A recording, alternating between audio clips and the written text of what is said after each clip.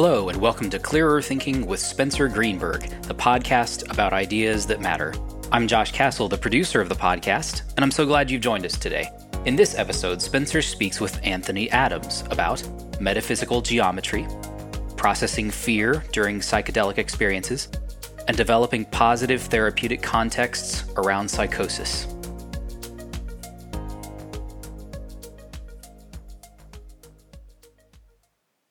So one thing I'd like to dive into with you today, Anthony, is some of the psychedelic experiences you've had that you feel were profoundly impactful in your life, and just kind of hear about them, what they felt like from the inside, and then also some of the ramifications they had for you going forward.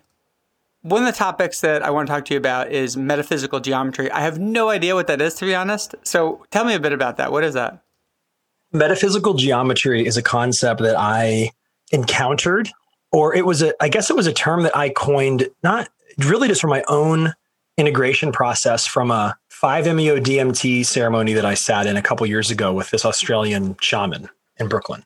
And the space that it came from was that I went through this process, and the best way that I could describe it was that it felt on some very basic level, it was like interacting with the spiritual concepts. It was very hard to differentiate whether it was just like a 3D representation of my most deeply held beliefs or if it was base reality. It was kind of difficult to determine what those were. And it makes sense that it would probably likely be beliefs versus base reality.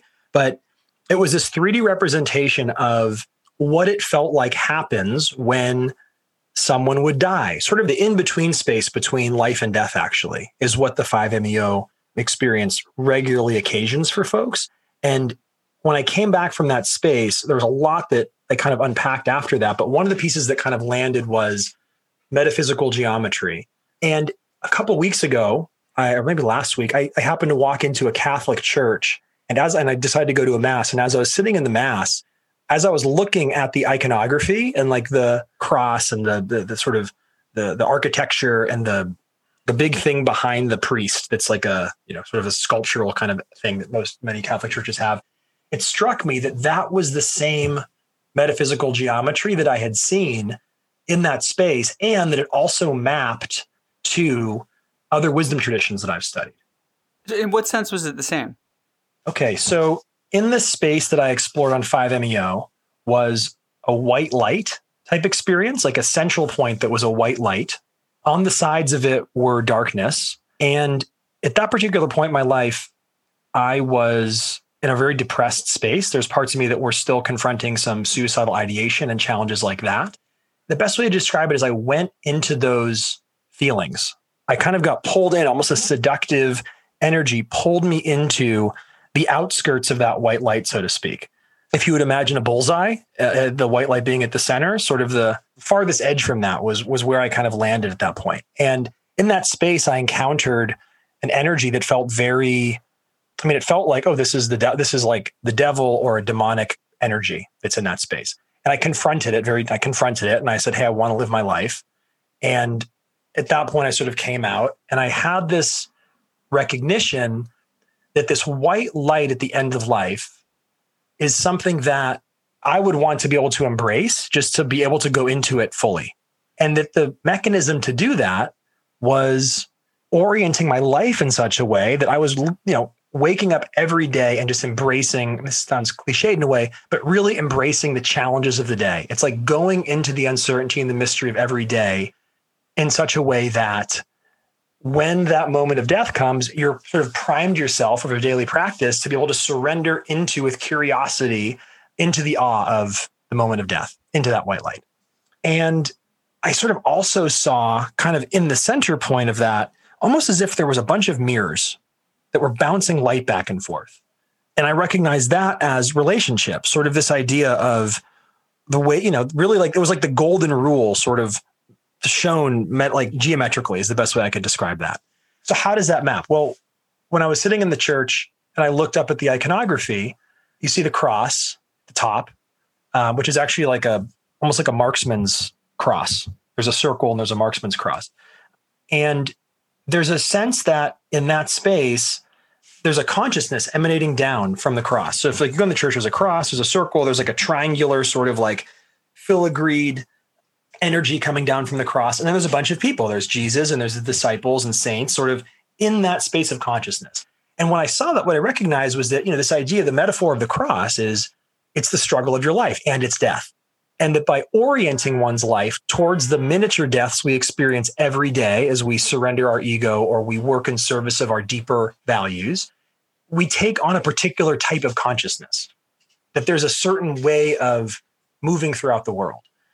So I have a hard time commenting on what you just said, like at the object level. So I'm going to make a meta level comment.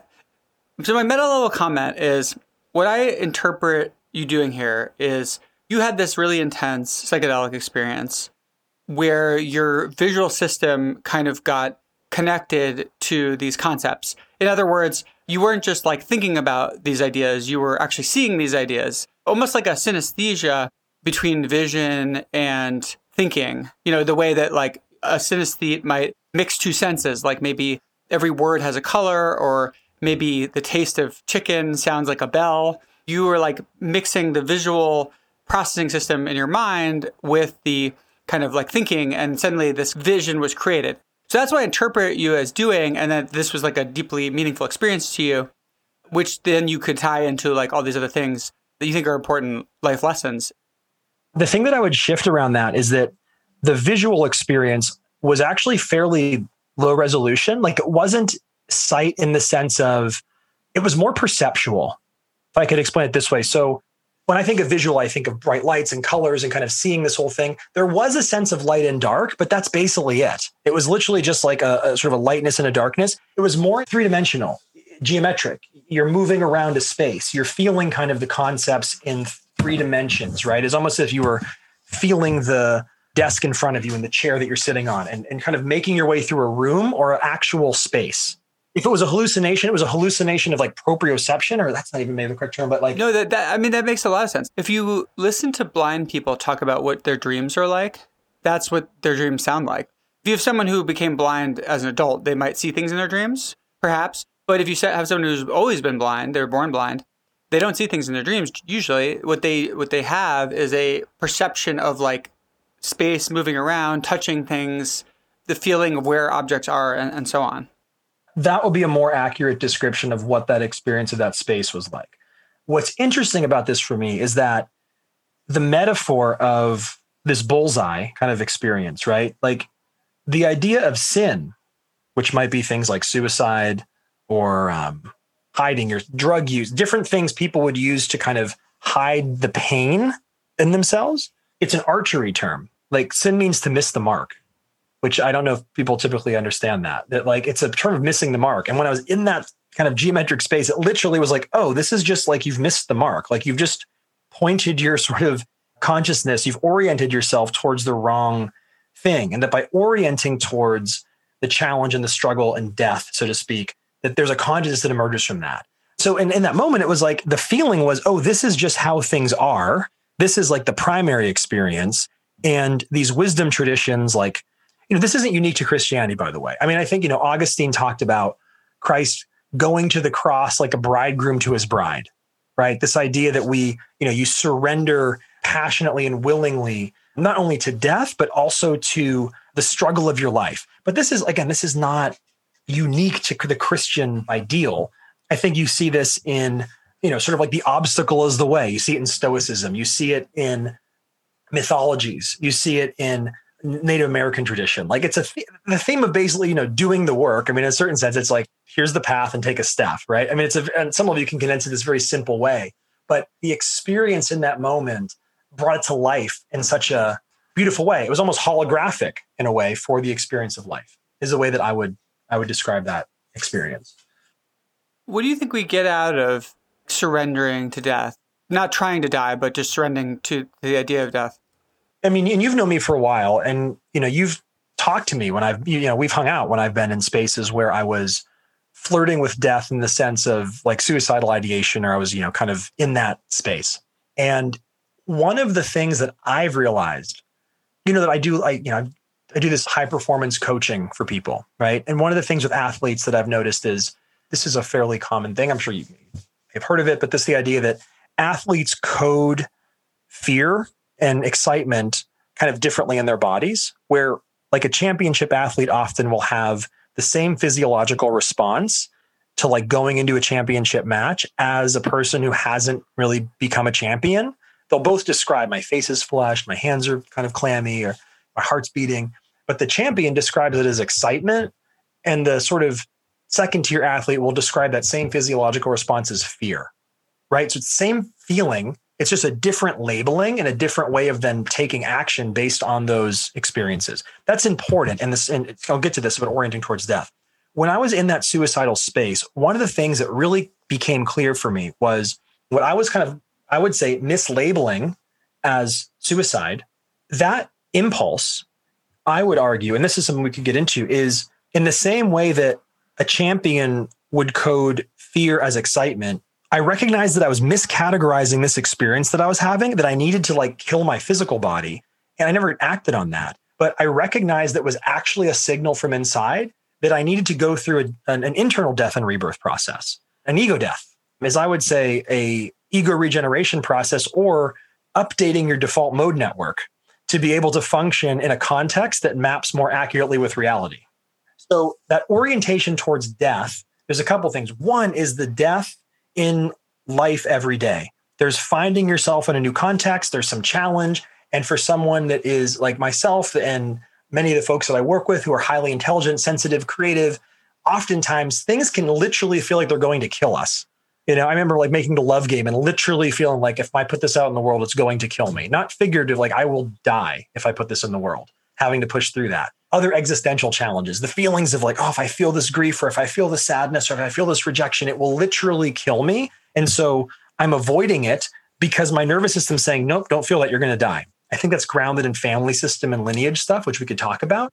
But the orientation towards death is then, if I am unafraid or if I am surrendering to the process of death, it's much easier on a day-to-day basis to surrender into those feelings of, okay, I think this feeling is going to kill me and I can fully feel it and I can die into the next version of myself. It's like a lobster molting his shell, right? To kind of put on a new identity for the task at hand or for the responsibility set that the person has found themselves.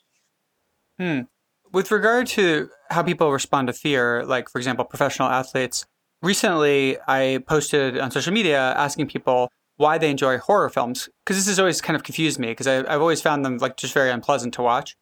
You know, people have a wide range of different reasons. I remember this post. It was great. Yeah, people offered a wide range of different reasons. Like some people said they really liked this sense of release when you kind of like the story gets resolved. Some people said they like get bored easily and horror films like hold their attention more. Some people said they really like the high stakes in horror films because like literally life is on the line. But one of the most interesting response that I heard was that some people just enjoy feeling afraid. And then I ran a poll after that because I was just curious about this. So in this poll I ran, I said, when you feel intense fear, do you sometimes enjoy the feeling of it in your body or mind? And 0% of people said it's always enjoyable. So that's just not a thing people have. But 6% said it's usually enjoyable when they feel intense fear, which I thought was quite interesting. And then 28% say it's occasionally enjoyable. You know, about 1/3 of people, at least sometimes, find intense fear enjoyable. I think that's just so interesting. This feeling that like most people would describe as just kind of like a purely bad feeling, like it's a form of suffering almost. Other people are like, no, actually it sometimes feels really good. And then there's also just the fact that people experience different levels of it. So one person, you know, going into a tough negotiation might feel just extremely afraid, and another person might just feel slightly afraid. So you know, I think all of these things can modulate how we deal with fear. The relationship to fear feels like it's so deep. There's such richness there. I've always been really averse to horror films. My brother loves them. I think I commented on that in your post. Yeah, it's an interesting thing. I do think that we can, if we find it useful, I mean, I don't think you want to recode necessarily fear. I mean, I've heard some stories of people that really have performed in like really incredible ways, or in like that they just orient themselves towards it. Daniel Schmachtenberger tells a story about his father who, like, as a kid, there was a liquor store and there was gunshots in the parking lot, and his father instinctively just started sprinting towards the liquor store. And when he got into the liquor store, he found that I think there was a person that tried to rob the place. The shop owner had actually like defended himself, and like it was like the shop owner was okay. I think the person, I don't actually know the full details of it, but the shop owner was okay. I think maybe the person that was trying to rob the store might have been shot. But his father's default setting was, I can run into this liquor store, And I know that my momentum will carry me far enough that I can take a few bullets and get the gun out of the hand of the guy shooting the store owner. Like that was just his default setting. And Daniel grew up in that environment. So I do think some people are kind of wired on some level to just orient towards fear. I suppose my question is, are there opportunities to, well, we do this in some sense. We have exposure therapy. We find new things. There's experiences that we can have that make certain contexts less frightening, which to some degree, I think is what psychosis can be for people if it goes well. Well, to what you're saying about fear, I feel like one of the most valuable heuristics I've had in my whole life is this idea that I should never let fear stop me from doing something I find valuable. Of course, I don't live by this perfectly, but for a very long time, I've just tried to make that my attitude. If something's worth doing, fear should never be a reason to not do it, and pushing myself to do those things. And it almost becomes like, if I'm afraid of this thing and I know it's actually valuable, like the fear is an additional reason to do it, right? It's not only not a reason not to do it. It's like, no, now I have to do it because I'm afraid. Right. I think that there's something to that. I mean, you remember my birthday party, right? When I was 10 years ago, when I was 31. I do. Yeah. You remember the sign that you synchronistically picked out of the pile of things that got assigned to you? What was it? Remind me. It was "Fear is the gatekeeper of opportunity." Perfect. It's a perfect one for me to pick. 10 years ago. Crazy. And I've always remembered that. I mean, that was an amazing birthday party. But I think that you're right. I think that there is the work that I do. I mentioned alchemy. You said, what is alchemy? I love that I sent you 3 things to talk about, and they're all like made up words or things that like. Yeah, you sent me 3 things to talk about. I was like, what are these things? I've never heard of any metaphysical. of them. I'm like, let's talk about metaphysical geometry, synchrodestiny, and alchemy. And alchemy, at least, is a word that you'd heard. I was like, okay, so we're going to talk about transmuting lead into gold. Is that the topic? Well, metaphorically, the idea that there's a whole school of thought that these alchemists were. I mean, I think on one level, they were studying things in the physical world. They were trying to kind of complete the task of turning, base metals into higher forms of metal. I guess they're doing that now, aren't they? I mean, they are sort of like in quantum labs or something, like your plasma lasers. But it is physically possible to change atoms into other atoms, right? We now know that, yeah.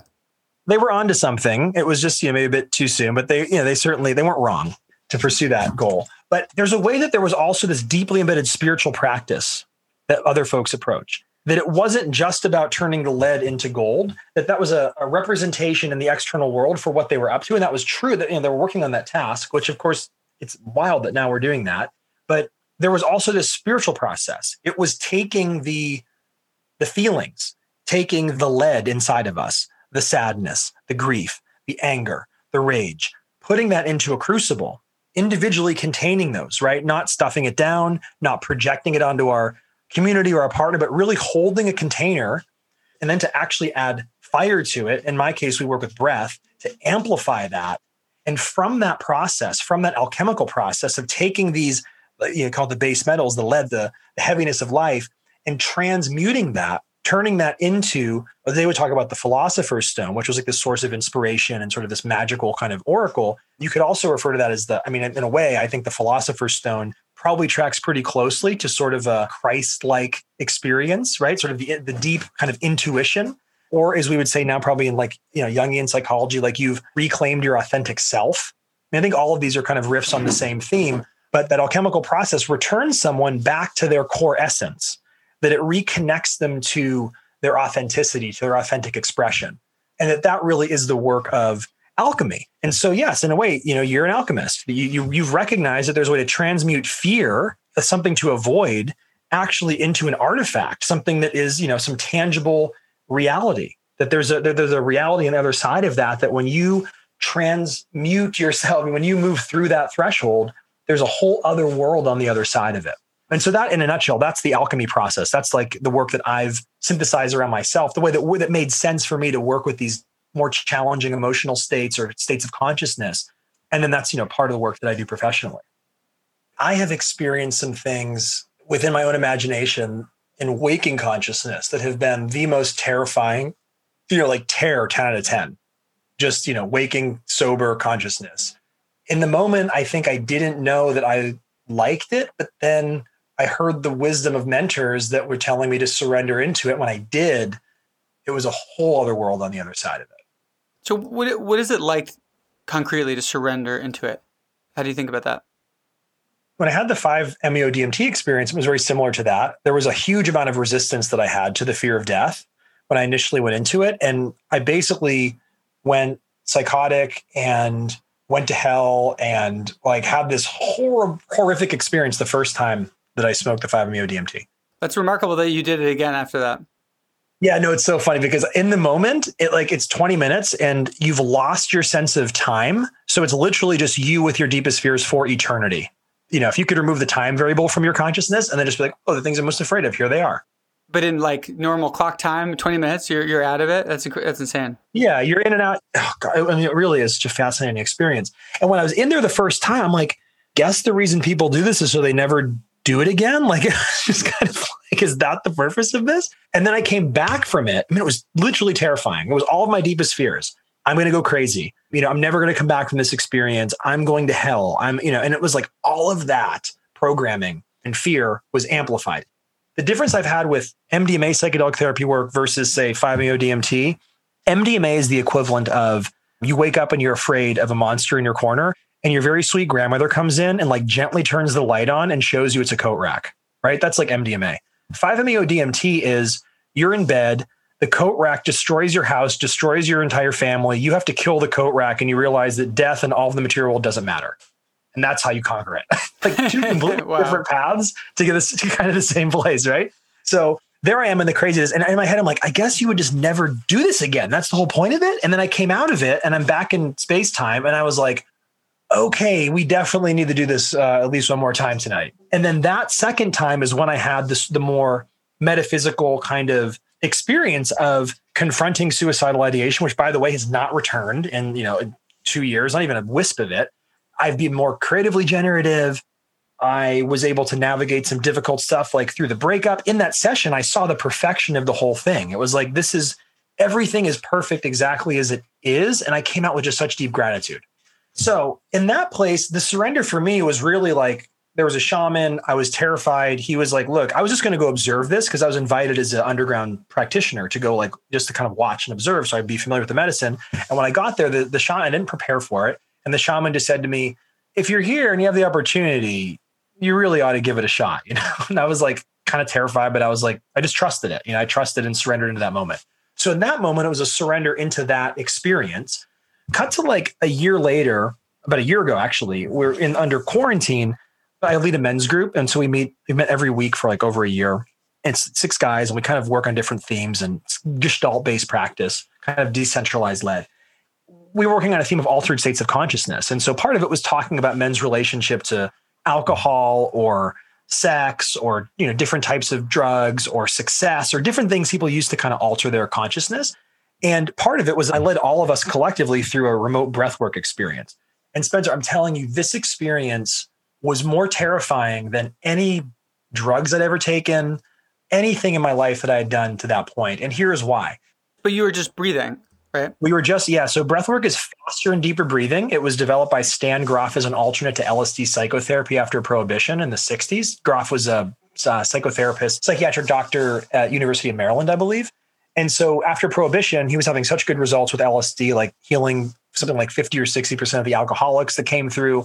He needed an alternative because, the war on drugs sort of took away that tool. He developed holotropic breathwork as a mechanism for entering into an altered state of consciousness to get better access to your unprocessed subconscious material. So we started doing that breathwork. It's remote, first of all. There's no sitter. So normally you'd have a person guiding you in it. I was guiding, but I was also going in with the men.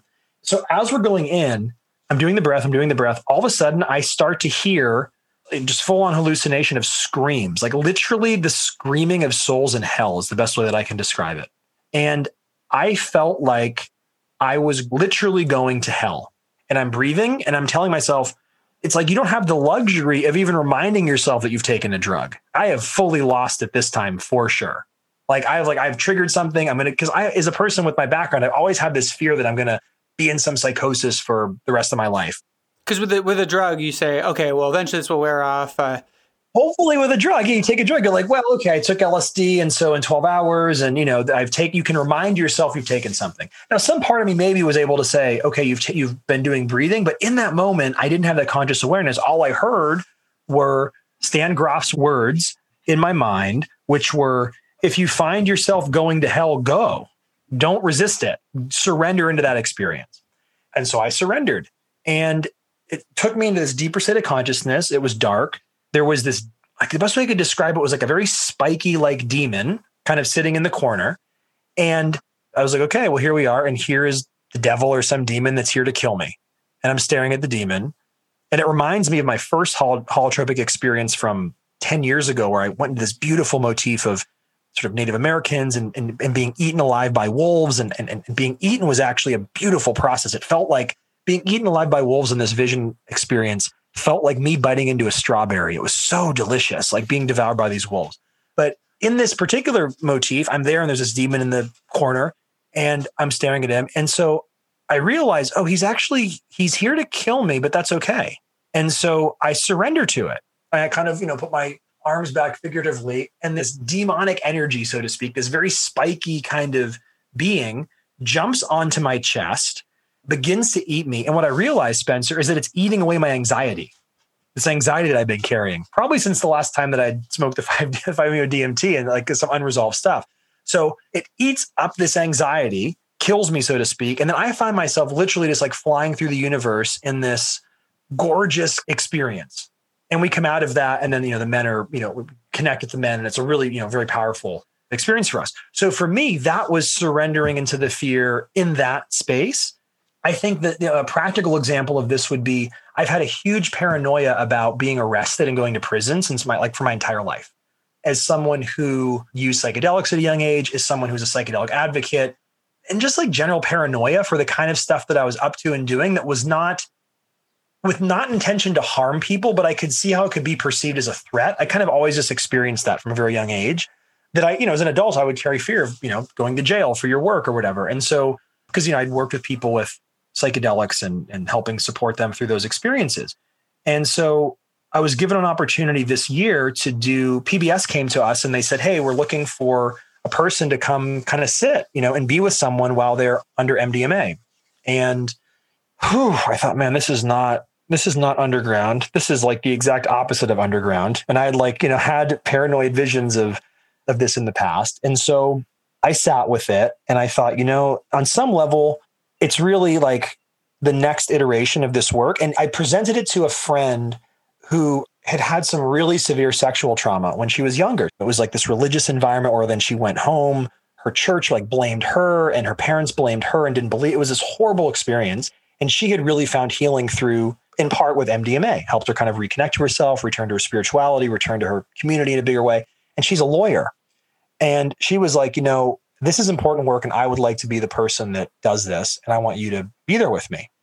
And I talked with her and I was like, man, she is so courageous and she's had such a good experience with this. Like, I have to put my own personal fear aside. Like, this is what you're here to do. Like, this is on some level activist work. It's being an advocate. And so I agreed to it. I said, let's do it. And we did it.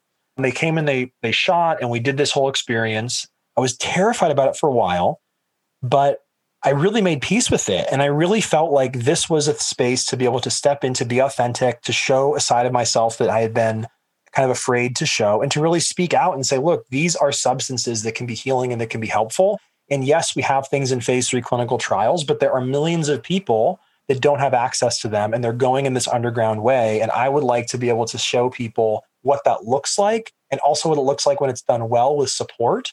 So anyway, I surrendered into it. They shot a documentary. It comes out in a couple months, and I'm retired from that work, but there was a part of me that, kind of came back to go be in the space, with this person that felt confrontational. And it felt like I was really bumping up against the edge of the current system.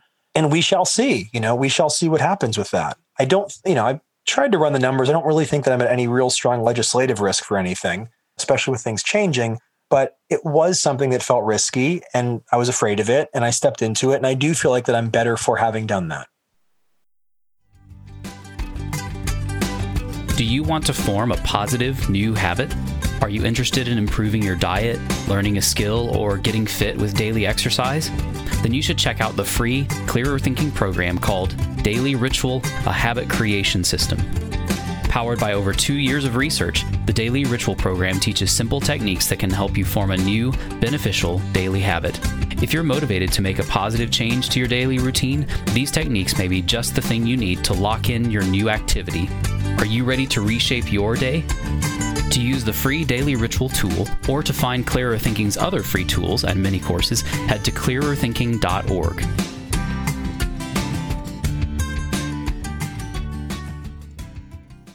So I know you recently listened to the episode I recorded with Ayla, where we also talk about psychedelic experiences, and I know you had some reactions to that. So I wanted to hear what were your thoughts on that episode? I couldn't get through the entire episode, not for lack of interest, but because I had to stop and record all of my notes within the first 10 minutes of getting through it, of all the stuff that I wanted to talk about. And I realized I needed much more time. She talked about it was around this enlightenment project, I think, that she did, which sounded fascinating, where she did a series of interviews with people that were enlightened or claimed to be enlightened. And she was trying to kind of understand what their experience was in that process. And then she talked about her own experience, where she said that I think it was perhaps occasioned by meditation, or I don't exactly know the particular initiation point for her, but she went into a state of consciousness that she described, I believe, as deeply pleasurable, deeply painful, and something where I think it impacted her short-term memory. She took a couple days, I think, to be able to process this. It might be something that she was dealing with for a period of time, kind of going in and out of these states. And that she said that when it, not her words, when it resolved, I don't know exactly, when she got through it, there was a window, a period of time where she felt like she was actually more calm. Her anxiety had resolved, that there was this space of clarity that she had attained. I think she said that now she recognized that sort of as a skill, that there was a particular skill of working with that. And she said that it wasn't, I think you had asked her, do you feel like it's from taking psychedelics? And I think that what I recall her response was something to the effect of, I don't feel like I would have been able to kind of get through to that type of consciousness or to that state without the psychedelics, but it is a space that I've been able to kind of return to without them. And it's something that, she didn't necessarily link to being caused by the psychedelics, but that they sort of allowed her to be able to experience that is the basic gist of what I got from that. Mm-hmm. So that episode you're talking about is episode 17, if people want to listen to the first 10 minutes of it. I mean, listen to the whole thing. I'm going to go back and listen to the whole thing. I was so excited about it. There's so many pieces here that I wanted to, it was just such good grist for the mill. There was such a richness there. So there's a whole bunch of pieces from the interview, but the big part that came out for me that I'd like, the idea that I feel like is important is this recognition as what Western psychiatry or Western psychology is calling psychosis. This may be, I imagine this will be controversial in some circles, but this is this idea that what we're calling psychosis in the West, it's a naturally occurring process. I think we can observe that because people are naturally entering into psychosis, but it is a biological mechanism that our brains use to attempt to regenerate a more updated default mode network. In the same way that I've used this metaphor before, like a lobster throughout its life will molt, right? They're the hard shell, protective structure. And at a certain point in a lobster's, I believe many points in a lobster's life, when its shell has become too small, it needs to go crawl under a rock. I have to really dig into the biology of this because I use this metaphor often. I want to make certain that I'm using the correct animal here. But Dale Schutte, if Dr. Dale Schutte's listening, my college honors oceanography professor, who's made his life's work studying lobsters, he'd be disappointed in me if I got this wrong. So part of the lobster, right? My understanding of the lobster life cycle, I'm a little paranoid because I was just at a men's workshop where I sort of got into a confrontation with the host over using the metaphor of ostriches hiding their heads in the sand.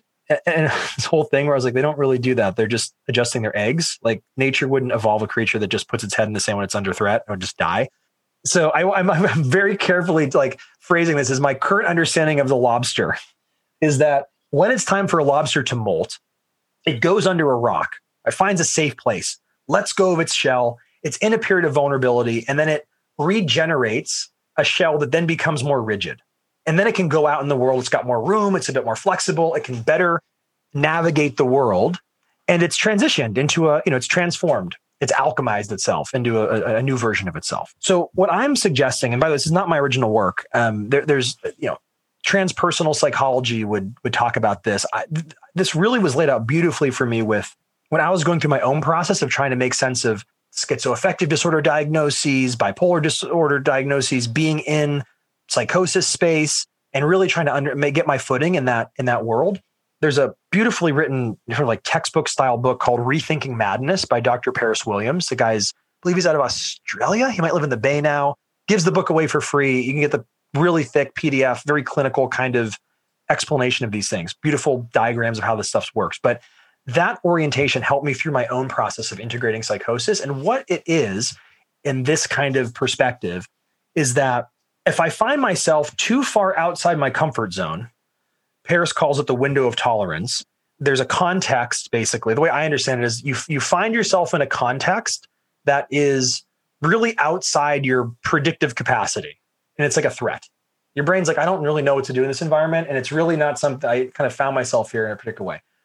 We'll do different things we'll try to move back into our window of tolerance. So I'm going to come back home. I'm going to go back to what's familiar. We might try to change our environment. We're going to rearrange things to make it more comfortable. Maybe we try to change our perspective a bit or think about it in a different way. Sometimes those things work, but there often will come a time where that won't work.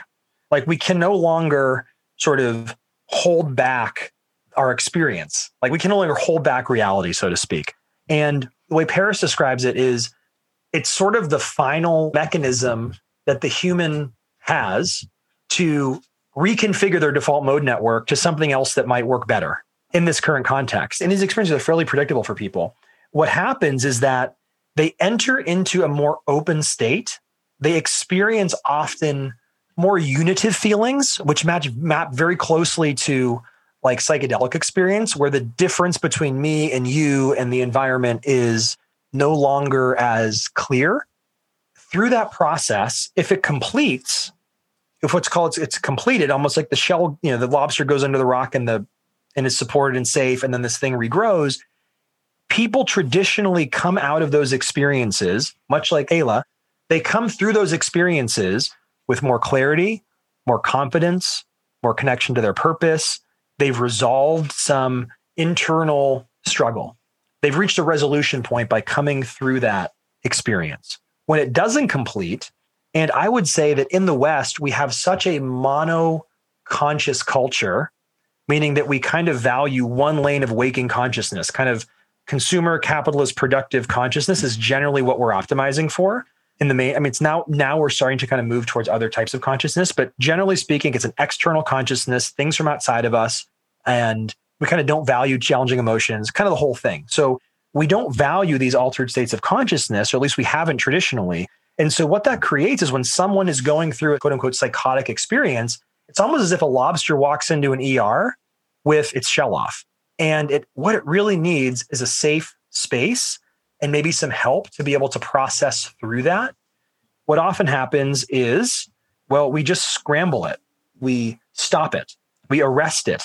And so then what we have is a lobster that goes into a hospital and we wrap it up in bandages and we try to protect it from the outside world.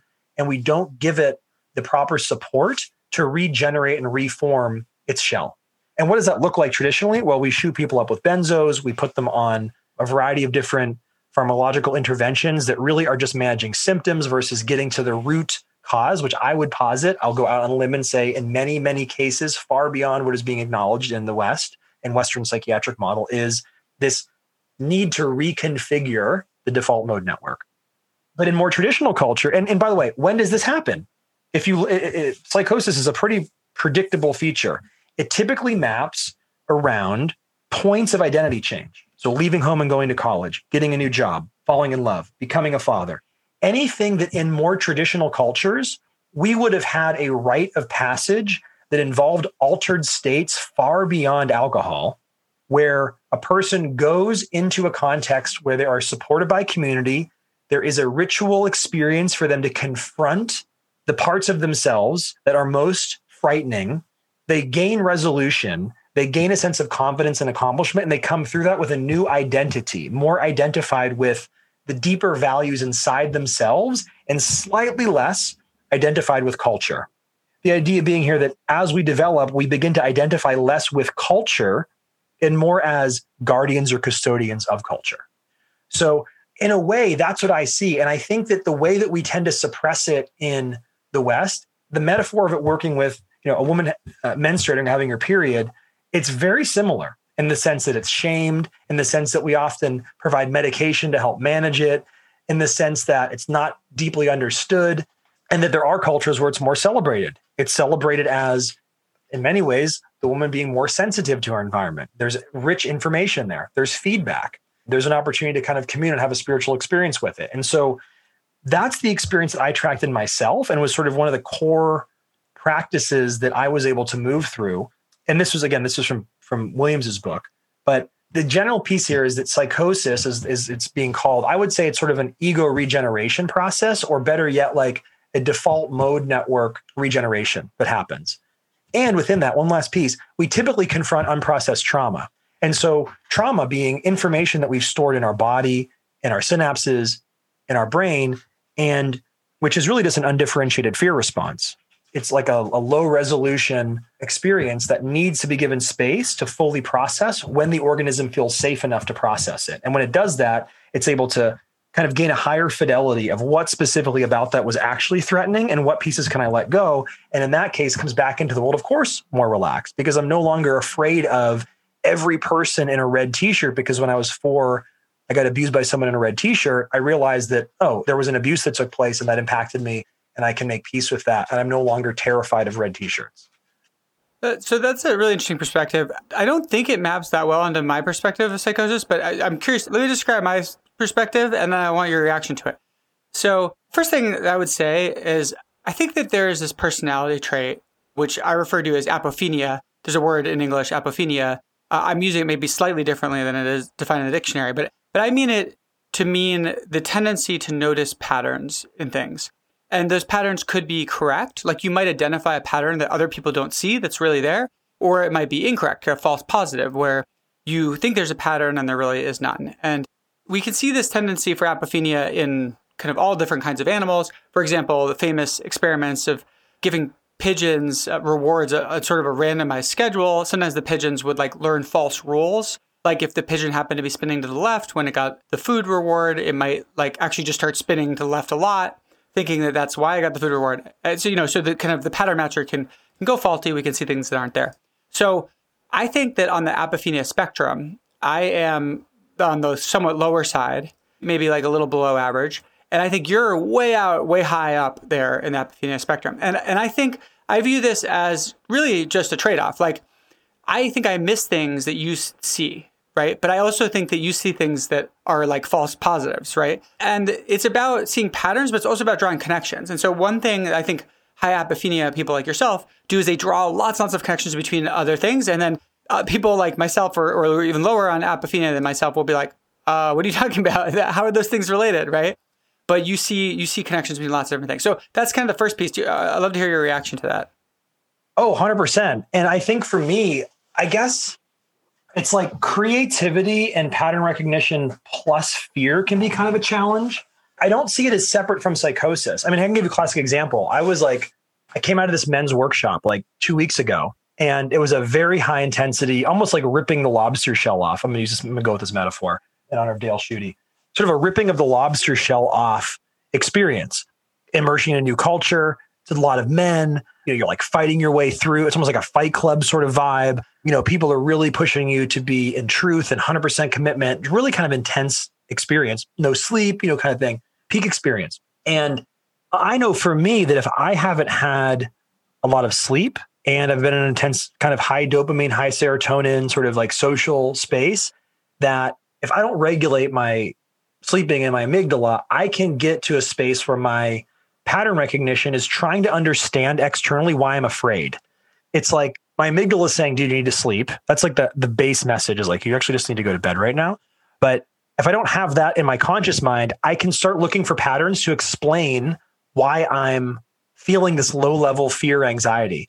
And when I came back from that experience, there was a day where I was like, I could feel that pattern recognition coming up. And I was like, oh, there's some odd things happening in this therapy session. I'm like, is this therapist that I'm talking to like undercover? Always sort of a repeating theme. Are there undercover people around me like trying to bust me? Now the context is like, I have this big documentary coming out. The government does do these things. So it's not like it's pulling it from nowhere, right? It's like there's useful material in that space. And we do find that actually people in psychosis, that if you look at the patterns they're recognizing around them, they're generally grounded in some kind of reality, but you need to almost like divide by 10. This is what one of my mentors taught me years ago that was so helpful in my own experience. So I've learned that if I do find myself in those states of consciousness, from kind of like the meter of what is the probability that I'm currently being, that Spencer is currently trying to like get me to admit something in his podcast so I can be, locked away for being a psychedelic advocate or activist. Right now it's at 0. But if I found that it was like 1%, that's kind of like even like a little bit interesting, right? Because like I would never think that I normally would never think that about you, old lifelong friend, trust you very deeply. But if I find that did come up 1%, 2%, 3%, 10%, is it like 50-50? I've learned over time that I need to ask myself a question. And this was something that this psychotherapist that I'm friends with in California taught me, is like, just divide by 10, which for me is like, okay, what is the actual feeling in my body? What's the somatic experience? Okay, I'm afraid. And then let's start with Maslow. Have you eaten? Have you slept? Have you had water? And then when I remind myself, oh yes, your context that you're in is that you were at a conference, you were up, there's all kinds of excitement stuff, whatever. You're also in like a weird space where, this therapist is actually kind of out of integrity in a lot of ways. You don't really trust this person. Oh yeah, there's some stuff happening with your romantic partner that's a little bit challenging. Okay, they're probably not out to like arrest you or like plotting against you, but you need to make sure you go get some sleep. And then when I drop into that sleep space and I can integrate the memories and I can like kind of replenish my neurotransmitters, I come out of that sort of laughing like, oh, that's kind of funny. That's that part of apophenia, that you're talking about. It's like it's misfiring in some way. But when I look at it, there was also useful information there. There was a lack of trust. There's different pieces. I can like unpack it and say what was really happening internally, this lack of sleep. And that was useful. And that it brought up some patterns to the surface that then I can work with later and say, well, what was really happening with that? And I can just play with it as like a personal insight tool. And then I'm back to a space of being regulated in my nervous system. So how does this for you? How does this track to psychosis? Are you saying you see psychosis as sort of pattern recognition gone awry? Let me make a metaphor to depression, because I think it's easier people to relate to depression, since most people have been depressed at some point, at least had feelings of depression at some point. So with depression, I view that as a sense of hopelessness. Usually, I think that's usually what it's about. It's a sense that value has been permanently lost, or you yourself are permanently of low value, or the future doesn't hold value, something like that. And everyone sometimes experiences the sense that like, oh, something of value has really been lost, like maybe a loved one died, or you failed at some big project that you really had your heart set on, or whatever. Where it becomes depression is when you kind of get stuck in it, when it becomes a sort of feedback loop where it's like, oh, you feel bad about this like value being lost, but then instead of the normal recovery process where it kind of like over time you kind of get used to that and you find other sources of value, it's like, you just get stuck on that loss of value and you feel like the world has nothing for you. And similarly, I guess my current mental model of psychosis is people who are high in apophenia, I suspect, are much more prone to psychosis. And it's sort of like the way that after something bad happens, most people will feel like somewhat depressed, but then they kind of come out of it. Psychosis can be sort of like going off the edge of apophenia temporarily, where you kind of get pushed too far in that direction. And it can happen, I think, from a wide variety of different causes. Maybe it's, biological stuff, maybe it can be triggered by lack of sleep. It could be triggered by a huge dose of psychedelics. Maybe it could be triggered by a really horrible life event or whatever. Or maybe it could be neurological, like maybe someone has brain damage or whatever. Yeah, I think there's a lot of reasons that can happen. It's kind of spinning off that edge of apophenia. So curious to hear your thoughts. It's interesting. I don't think that I'm disagreeing with you. I would say that, so when I'm classifying psychosis, we could look at this and there could be some intermittent step between the ego regeneration process and then psychosis as it's talked about in the West, like psychosis being this thing where you end up in an ER and you're lost and you don't know what's going on and you're freaking out, right? But I'm interested in helping those people because I have been that person. When I was 25, I went through a process of like going down like a quantum physics rabbit hole, like not sleeping for a week, ended up in an ER, kind of convinced that my girlfriend was an alien, maybe a vampire, seeing Jesus, time travelers, et cetera, and like terrified in that space. They gave me a sleeping pill. I went home and it was like the curtain closed on this deeper spiritual vision I was having. And I kind of came out of the metaphoric world back into the literal world, so to speak. But that I would say was a kid. I had no understanding of how to even work with that state of consciousness. I didn't know what to do in that place. And no one in my community knew what to do with that place. Right? It's like no one around knew what to really do about it. The best option was, okay, you end up in an ER because everyone around you is freaking out and they're going to give you a benzo, which is going to help you relax in a way, but you're not going to get completion on the material that's there. And the reason I know that, Spencer, is that in subsequent altered states of consciousness, I've had to confront the same subconscious material that came to the surface in that place when I was 25. I guess what I'm saying is that all of these states of consciousness have value. Like that's the thing that I guess that's the thing that I'm really driving for here, is that in the same way all people have value, all experiences are valuable. That all the data is valuable here. That really is, I think, the biggest piece. And so for me, this apophenia, yes, it can go into a space of people being paranoid about all sorts of things. I would say what that is there's a disconnection between understanding their internal world. For me, I was so terrified as a kid to feel or express difficult emotions that I escaped into my creativity and my intelligence. And the way that manifested as an adult was that I literally left the physical world to enter into this metaphoric visionary space for a decade. And Western psychiatrists, you weren't coming back from that. They were like, you need to be on medication your entire life. That was what was supposed to happen there. And I had an intuition in my heart that there was an alternate way through that. I think you introduced me to Michael Vassar, thank God, because I was helping him with a medical startup in the Valley and medical research startup, MetaMed. And they taught me, the things in the Western medicine are probably 30 years in the past. You need to go do your own research if you ever have a diagnosis. And so thank God I had that sort of priming. And I went off on this inner journey to be able to connect in that way. So what I'm saying is that when psychosis doesn't complete, it looks a lot like what you're talking about. When the person doesn't have a supportive space to go to be able to process the internal experience and have someone hold them and guide them through that process, it looks exactly what you're talking about. So most people, they'll see disjointed thoughts, they'll see things that don't make any sense, and they'll see a dysregulated person that can't take care of themselves. And I'm agreeing with you. I think that is what our general perception of psychosis is and what most people experience. What I am suggesting is that the future that I envision is one with which when people undergo psychosis, first of all, they're not met by police officers who often shoot them or restrain them in some way. They're not given, benzodiazepine can be useful in specific situations, but it's the history of it was branded as the chemical lobotomy as far as I can tell. I think you can see ads where it was when lobotomies were in vogue, it's we have a chemical version of that. That was really the pharmacological transition from lobotomy into what we have as psychiatry. Benzos, I think, can be really useful for people for very short periods, right? For a week, maybe at the very most 2 weeks. And then after that, I think they're extremely risky. And I think, fortunately, medicine has kind of come to realize this and kind of pull back on them. Although you still frighteningly do see them prescribed for longer periods, which is quite scary. The history of psychiatry, let's be clear, we used to literally put ice picks through their eye and scramble their prefrontal cortex. That was the foundation of what we did as humans. And so the benzo introduction, you can see the advertising for this. It was branded as the chemical version of a lobotomy. That was what the marketing materials going out to these folks, and it was celebrated as that. So I'm not saying they don't have it's a useful tool, but I think that there's a whole other world available that psychiatry, and by the way, I think that you have to break eggs to make an omelet. I think that we humans are experimenting and moving, and there's not a shameplex around even modern psychiatry because, to a large degree, modern psychiatry, until quite recently, until the work of activists in the psychedelic space like Rick Doblin and the folks that kept it alive in the underground, their hands were tied to be able to utilize the most effective tools that we have to be able to explore and heal the psyche in that way.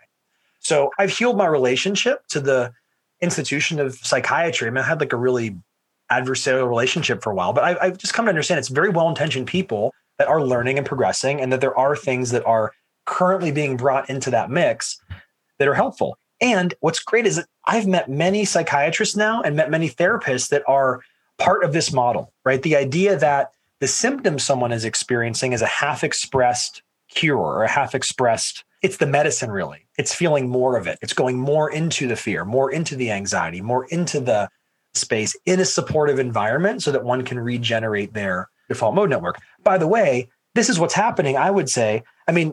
The research with LSD initially was it induces something quite like psychosis, right? That's what they were mailing it out to doctors for. They'd say, this is interesting. When you take this, it makes you feel like you're going psychotic. Psychiatrists should take this so they can see what it's like to be psychotic, right? That was how it was branded. They were giving out doses to anyone that would take them to give people that experience. And so I would say, yes, the psychedelic is occasioning this psychotic experience. It's the letting go of the default mode network enough to try to form some new connections. And yes, it's a risky process, right? It's similar to the tardigrade, I think.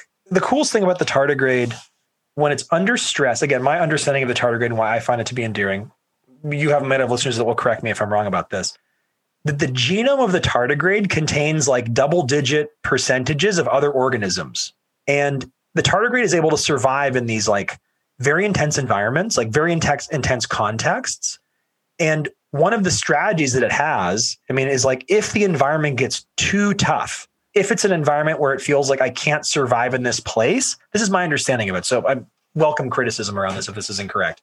But my working understanding of the tardigrade is that when under stress will, in a random like way, it will absorb other pieces of DNA from its environment, sort of as a like interspecies sex experience to see if it could, and sort of randomly find something that will help it survive. It's like a last ditch effort and probably doesn't work most of the time. But sometimes like, oh, there's another living organism that's kind of in this environment along with me. And I can grab a piece of that DNA to kind of mix with my own in some way. This is the, again, basic understanding of how the tardigrade operates. Yeah. Well, I recommend Google image searching the tardigrade, also known as a water bear. Yes. But yeah, they look amazing. They're really tiny microorganisms. And they've done crazy experiments on them, like blast them with radiation or literally put them in space and then see that they can actually survive in some of these just ridiculously extreme environments. This could just be, sort of like the ostrich. This could be my ostrich with its head in the sand moment. Something like 16% of the genome comes from other organisms. So the tardigrade is doing psychosis, like biological psychosis. You have a belief structure in your brain. You reach a point where you're kind of out of your depth. You're in a new context. It's very stressful. It's very crazy.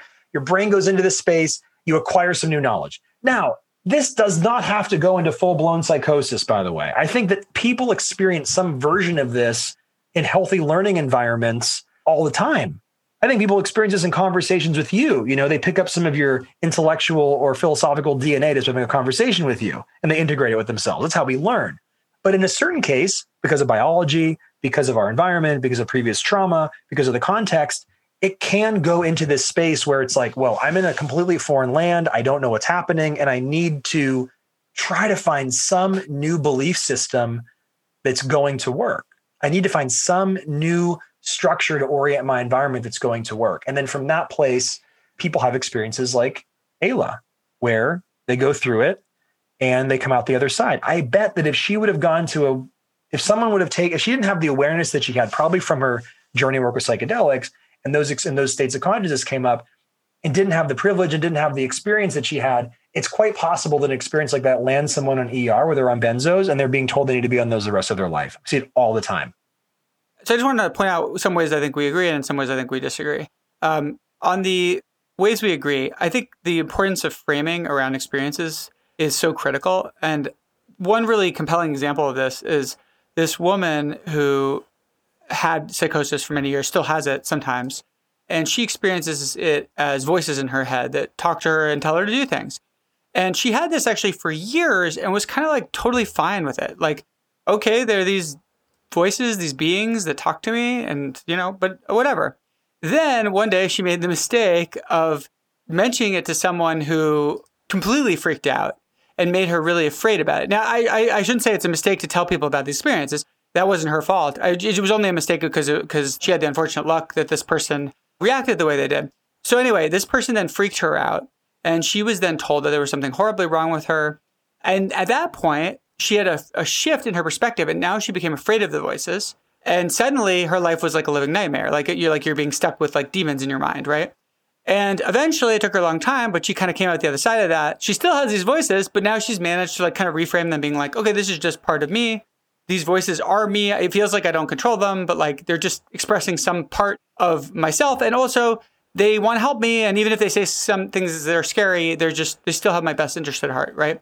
And this was kind of transformational for her. So I just want to point out that like, I think we agree that the way that you process this stuff is just incredibly important, and viewing the state as just like, oh, this is all bad, there's nothing good about this, can actually be quite damaging in the sense that like it can both make it a worse experience and more terrifying, but also can prevent you from like getting useful stuff out of what's happening. If you are going to have voices in your head, right, it's much better to view them as like looking out for your own interest and just stuff that you can hear and not necessarily act on, but just kind of take into account rather than, these scary demons inside you that you've got to get rid of, right? I think that where we're aligned here is so I would say, well, that's the culture failing, right? Because that person that she's interacting with is existing in a culture where hearing voices and talking to yourself is this horrible, terrible, scary thing that needs to be medicated or whatever, right? And so there could be a culture which is like, no, like it's quite normal to hear voices actually. Like I would say the vast majority of people hear voices of some sort in their head. They just kind of identify it as themselves, so they don't view it as scary. If you've been to Rome, go look at the creation of Adam in the Sistine Chapel. It's a brain with a whole bunch of voices inside of it. I mean, there's this really beautiful sort of idea that Michelangelo was hiding. I mean, if you look at it's like the cross section of a human brain. I mean, there's this whole idea that like it's actually a human brain, and that God is sort of coming out from the brain, touching man, and that all of those angels and people like inside that, those are the different personality pieces, right? I mean, this is before we have the idea of psychological theory, but that contained within the mind is God. And that it's all of these different pieces, all these different parts of us. Those are the voices, right? And like, so an integrated experience would be the wisdom of, I can work with all of these pieces and I can connect. In my view, that would be what I would be working with there. I think it's beautiful that's like in the Sistine Chapel. See, it's so funny because I think this is just such a good case in point about apophenia. So I think what you're referring to, so I pulled up the image, is like around God in the image are all these little like angels, but kind of surrounding him, and it almost looks like a brain, all these characters together. See, I would just never notice that. Like I've looked at this painting probably 100 times and I've never seen that. This is such a good example where like someone could look at this and be like, oh, that looks like a brain, and just see that pattern. And other people who are less like sensitive pattern recognizers would just never see it, no matter how many times they looked at it. It seems like it's a fairly detailed thing. I mean, it's a mystery in a way. There's a whole other level of conversation around like beautiful spiritual synchronicities and things that happen, even if the author wasn't aware of them, like there's some deeper thing happening there. I guess what I'm saying is that with your friend, I would just hope that that person could grow up in a culture where that isn't the case. Like she doesn't have to go through that trauma of a culture that says, oh my God, all these things are horrible. If that person would have met me, and I've worked with many people like this, we just work to integrate those parts. Any good transpersonal therapist or any somatic therapist worth their salt would be able to work with that person and help them navigate through that experience. So they can be more embodied. They can feel those parts. They can learn to love that part of themselves versus kind of join in the culture saying this part of you is wrong.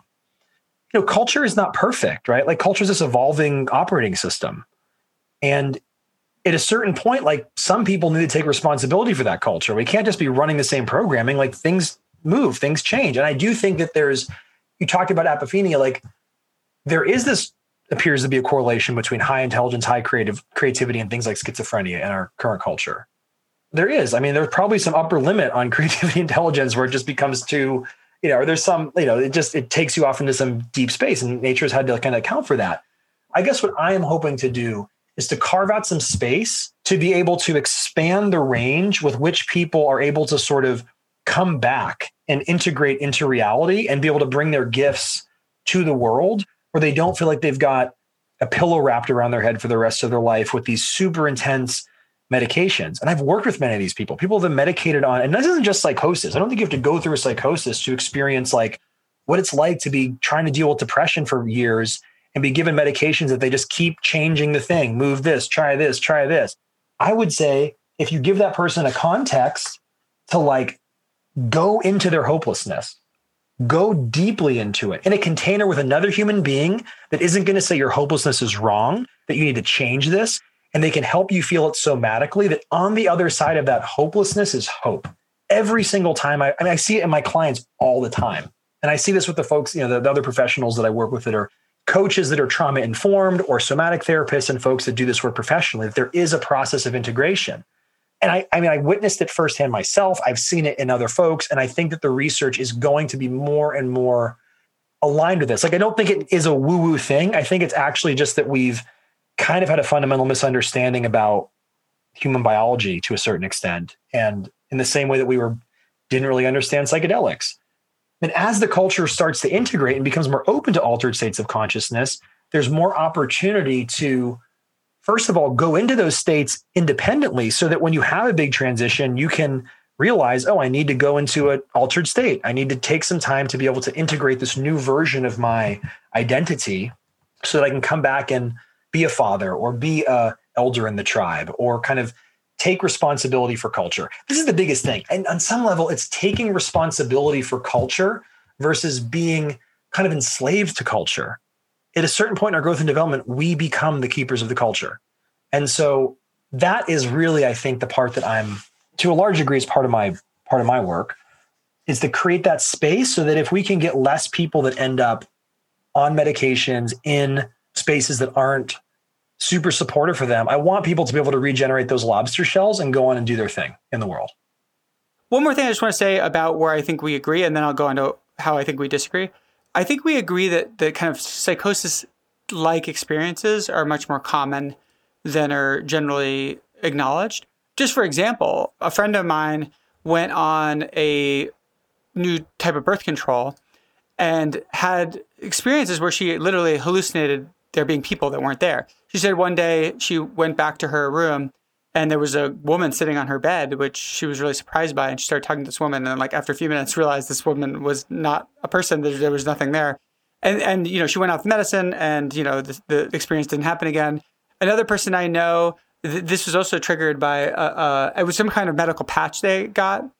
And what happened is they started to realize that they believed that objects in their environment were evil. And so they started to think the soap is evil and the broom is evil.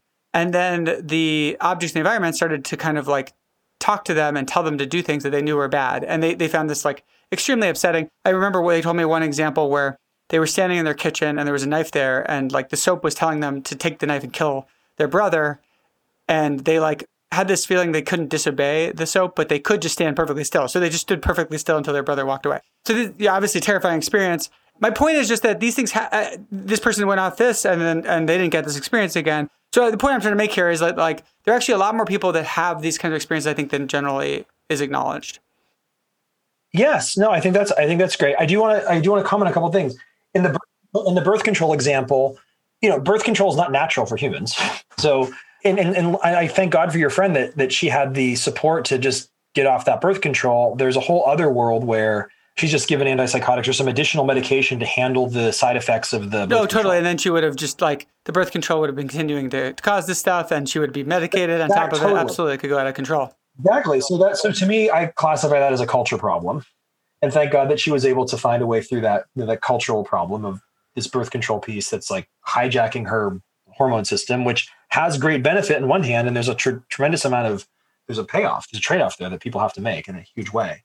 And then the other piece was, again, it was a medical patch or something, and it was a side effect of that. However, one of the things that you would work with that person, if this person had come in without it being chemically induced, right? Say a person came in and they're like, oh, the soap is evil and it's killing me or something, right? I'm not going to argue this is right or wrong. Let me step you into a frame of how someone would work with that psychosis. And I'm not unique on this. People dedicate their lives to this type of work. And people might be curious about psychosis in Lapland. There's been some really good work with a process called open dialogue in Lapland, where they basically just get everyone together and they tell the truth, and psychosis seems to resolve, and people offer opinions and they tell truth, et cetera. So in that particular case, assuming that person was in a state of psychosis and they were like, soap is evil, what I would say is okay, that's not true. I would say, look, does your soap have toxins in it? Yes. Is it killing you? Maybe on some level. Is consumer capitalism killing you? Are these objects in your environment somehow evil? Meaning, are they causing harm on some level that you might be attuned to now because you've stepped into this space? The answer to that is yes. And so if I'm in that space with that person, I'm not going to, oh, you're crazy, you shouldn't think the soap is evil. I'd say, no, I'd step into that. I'd join them in that reality and in a way that I could feel authentic with. You acknowledge the emotional experience they're having, you step into it, and you have a conversation from that place. And in a way, like your friend was hearing voices and all of a sudden someone says, oh my God, and freaks out. What often happens is people enter into these states of consciousness. Someone that they trust freaks out. And so they take on that belief system. It's like they're in a very vulnerable place. So they're going to take on the projection this other person is having about what they're going through. If you can help them work through that and say, well, yeah, the soap is kind of evil. When you go to an ER and they're trying to shoot you up, they are kind of out to get you in the sense that they don't really know what they're doing. And they're maybe harming you in a certain extent.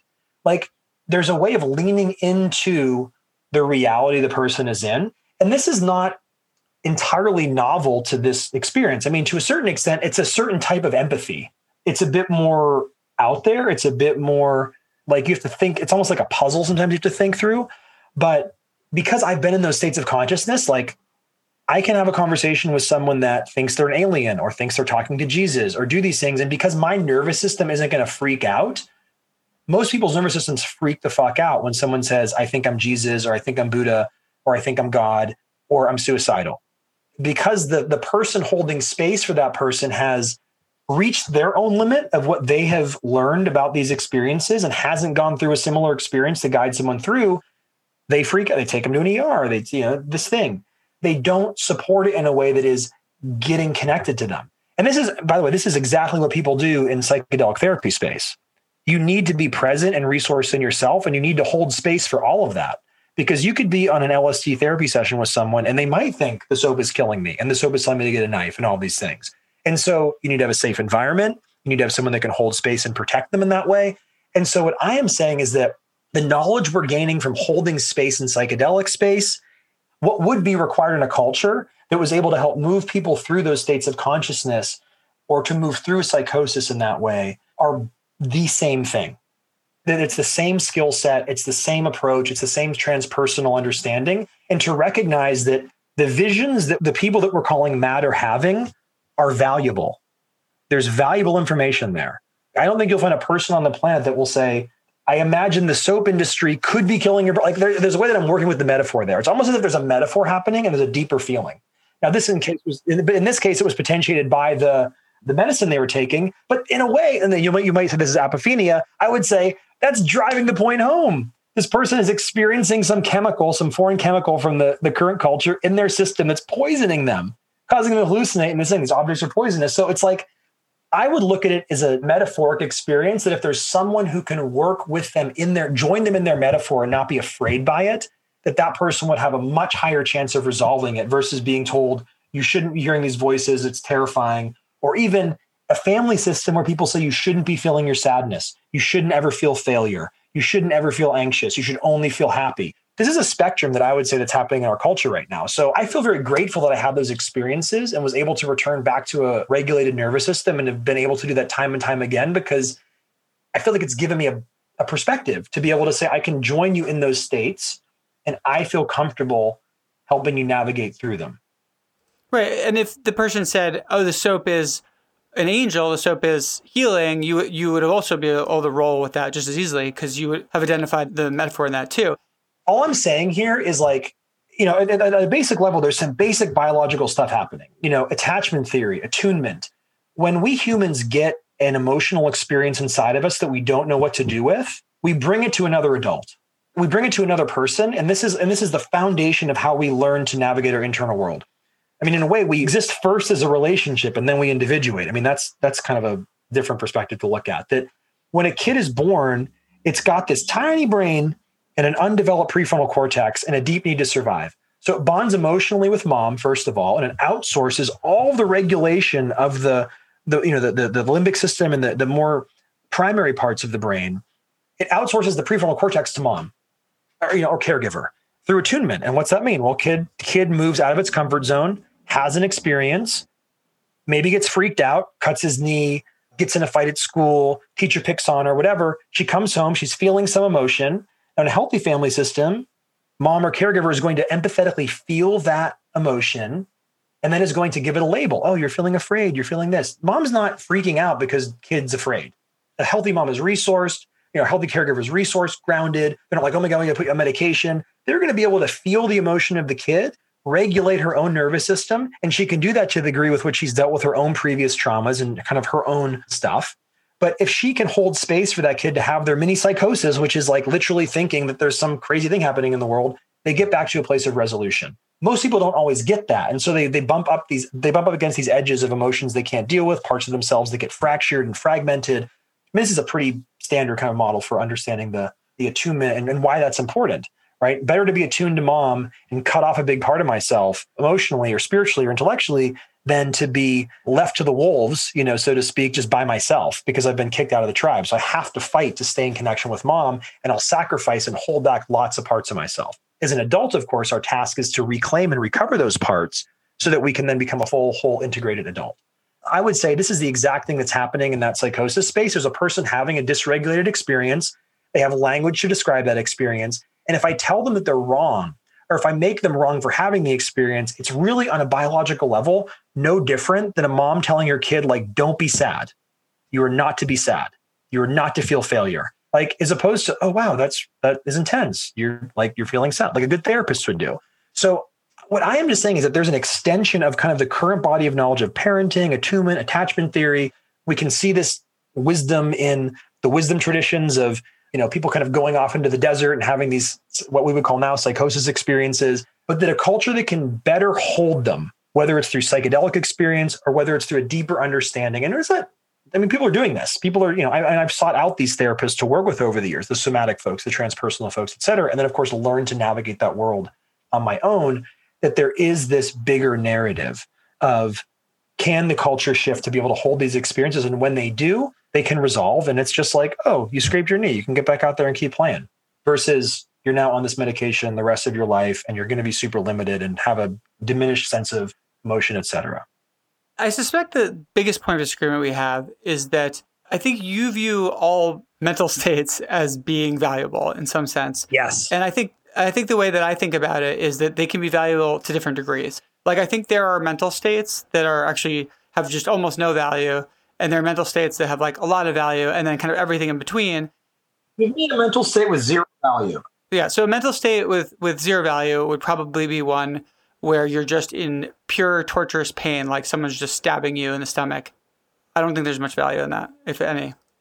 Yeah, just, a knife, a literal knife, not a figurative knife, a literal knife, someone just stuck into you. Okay, your case of zero value is having a knife stuck into you. Yeah, you're walking down the street, a stranger comes up, just stabs you with a knife. Is there value in that? I certainly wouldn't want to go stab somebody and think that I'm going to be adding value to them in that capacity. Let me tell you a context where that pain is actually valuable, okay? Because I think this will help us.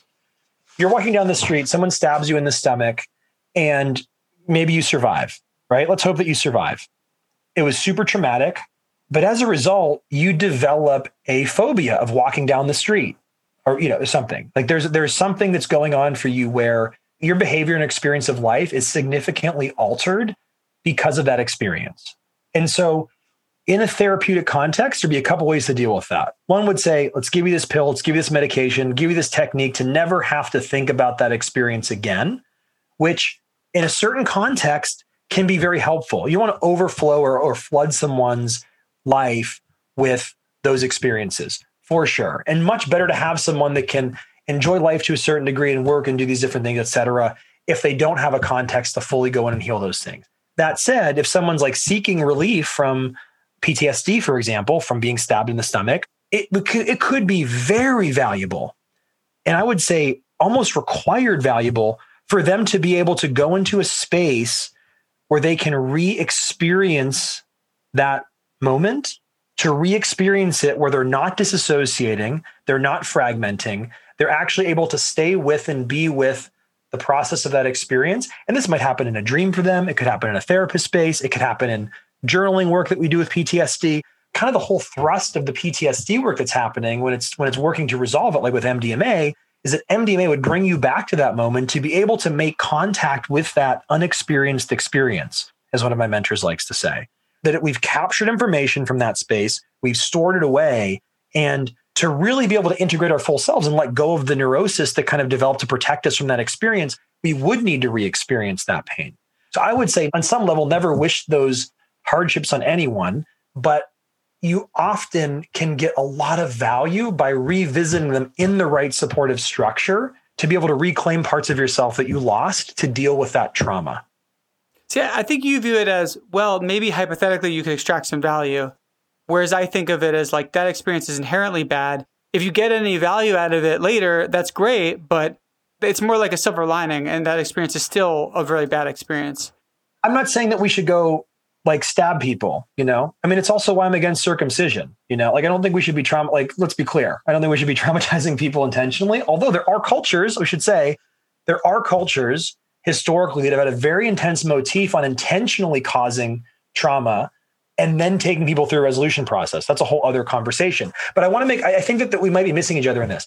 I'm saying that the first experience of having the knife in your gut, I think I have a particular sort of spiritual alignment that everything in life is happening for my growth and development on a spiritual level, which helps me kind of navigate the uncertainty and the craziness of all the pieces. And I see how those things that fit together in my own life. But barring that perspective, we can say there's a version of reality where getting stabbed in the stomach is not anything we want anyone to ever experience. And I don't want anyone to experience that either. Just saying that if it did happen to me, I know that I would find a way to make that meaningful in some way. You would, and I believe that. I believe you would find a way to make it meaningful.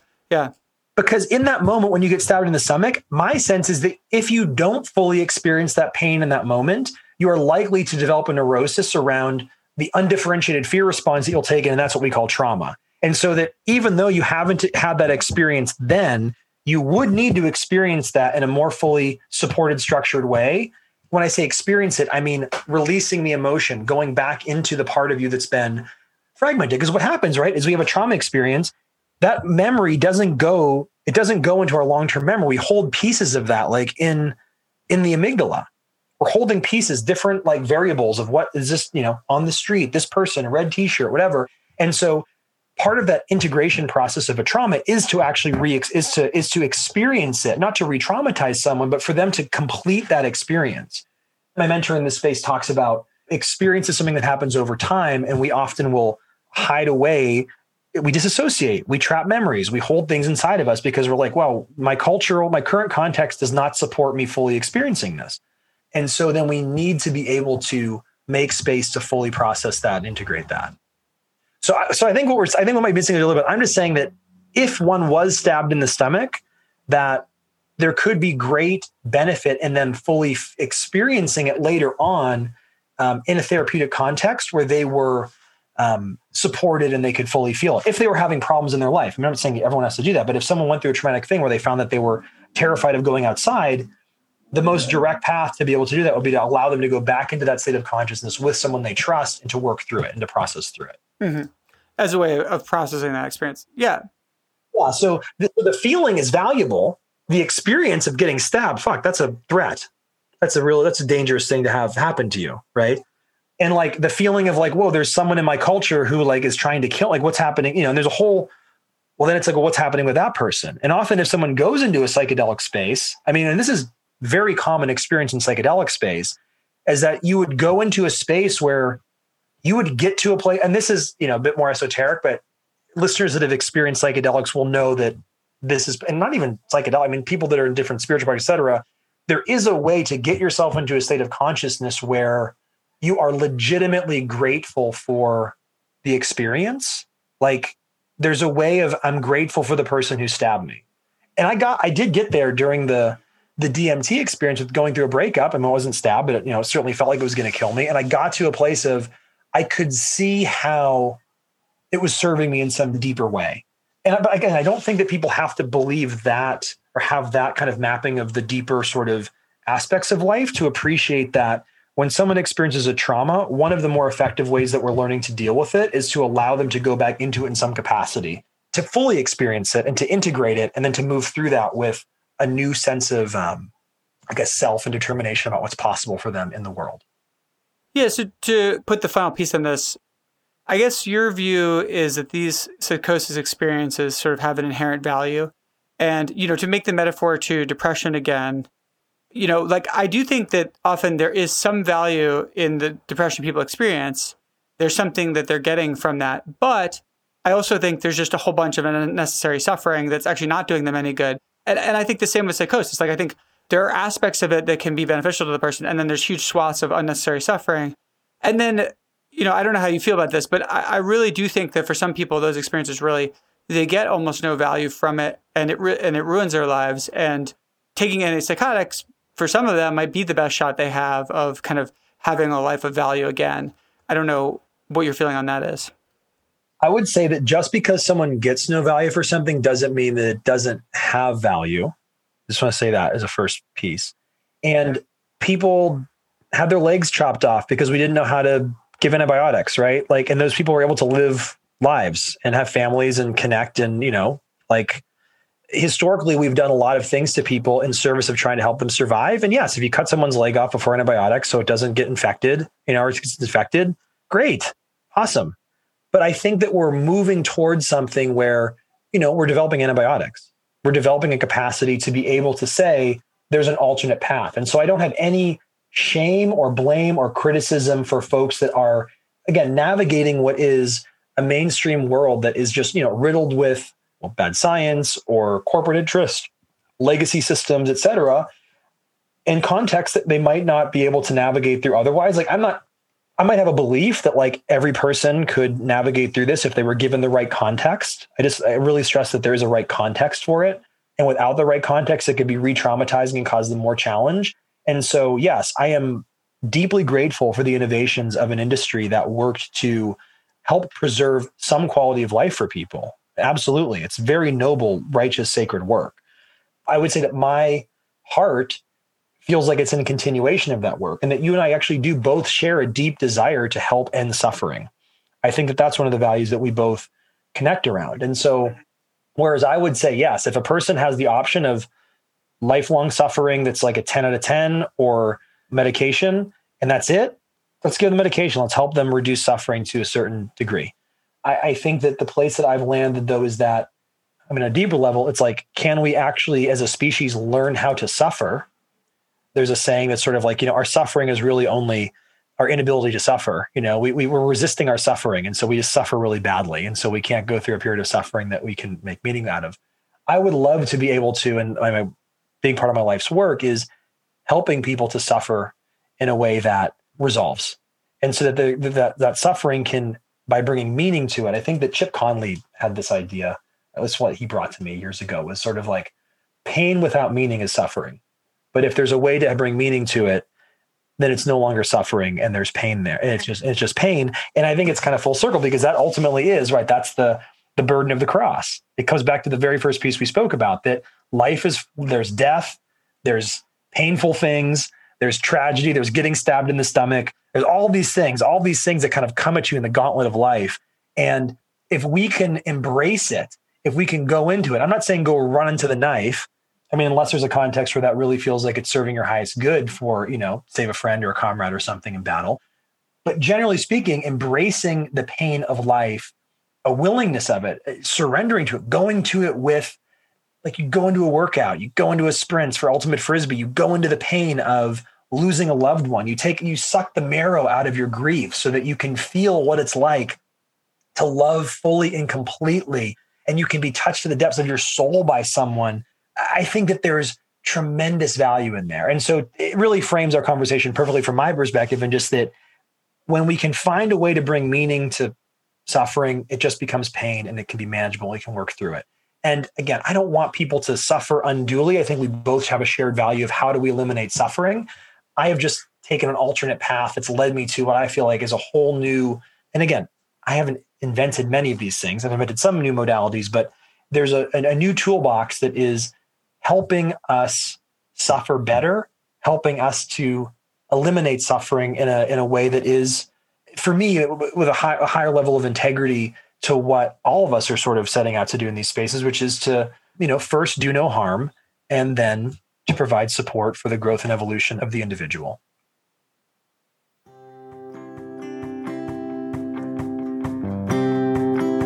If you're feeling stressed or anxious and need to calm down quickly, you should try MindEase. MindEase is a free app for iOS, Android, and the web that uses scientifically proven exercises to help you relieve stress and anxiety in under 10 minutes.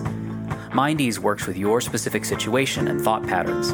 The exercises are interactive and engage you actively. You'll be writing, reflecting, making choices, reading, listening, and performing actions that are all designed to move you to a calmer state of mind. Since no two people experience anxiety the same way, why should we expect any single way of calming down to suit everybody? MindEase offers a range of evidence-based techniques for managing stress and anxiety. And sometimes it's tricky to tell how much better something has made you feel, so MindEase makes that simpler by measuring your state of mind before and after each exercise so that you can see exactly how well it worked. The app's Insights page makes it easy to see what works for you and what doesn't. When you're feeling curious and eager to learn, the app's Explore page has a wealth of tools aimed at helping you grow and understand yourself better. To find more info and to get the free MindEase app, go to mindease.io. That's MindEase.io.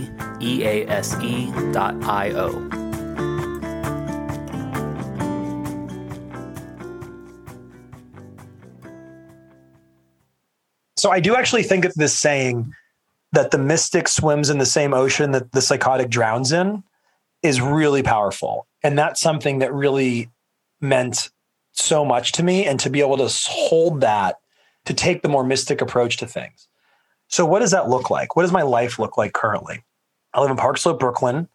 I am building a coaching business called Earth Pilot. Our mission is to help build a steering system for Spaceship Earth. We work with the most visionary leaders in the world around leadership, emotions, integration, sort of the more invisible aspects of life. We have a program called Alchemy, and some of the world's most brilliant folks are a part of that community. We just got a beautiful testimonial from a gentleman named Justin Rosenstein, who I've worked with for about 3 years. And Justin is the co-founder of Asana, which many of us have probably used, really successful software company.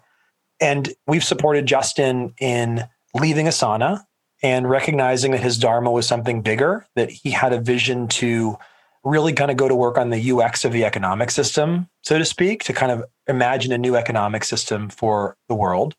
He left Asana. He has a project called One Project. We also supported him through having his first child. He's also got just really going through a really beautiful kind of point of personal transformation. Talk to Justin every week. We'll even give a link to the testimonial from Justin. They can see that kind of work. We also, we work with other company founders, people who are in points of transition. And this is not a point of like bragging, but like our coaching programs are some of the most sought after in the world. And, it's to work with me one-on-one these days is $50,000 to $100,000 a year. We have group programs that we're developing.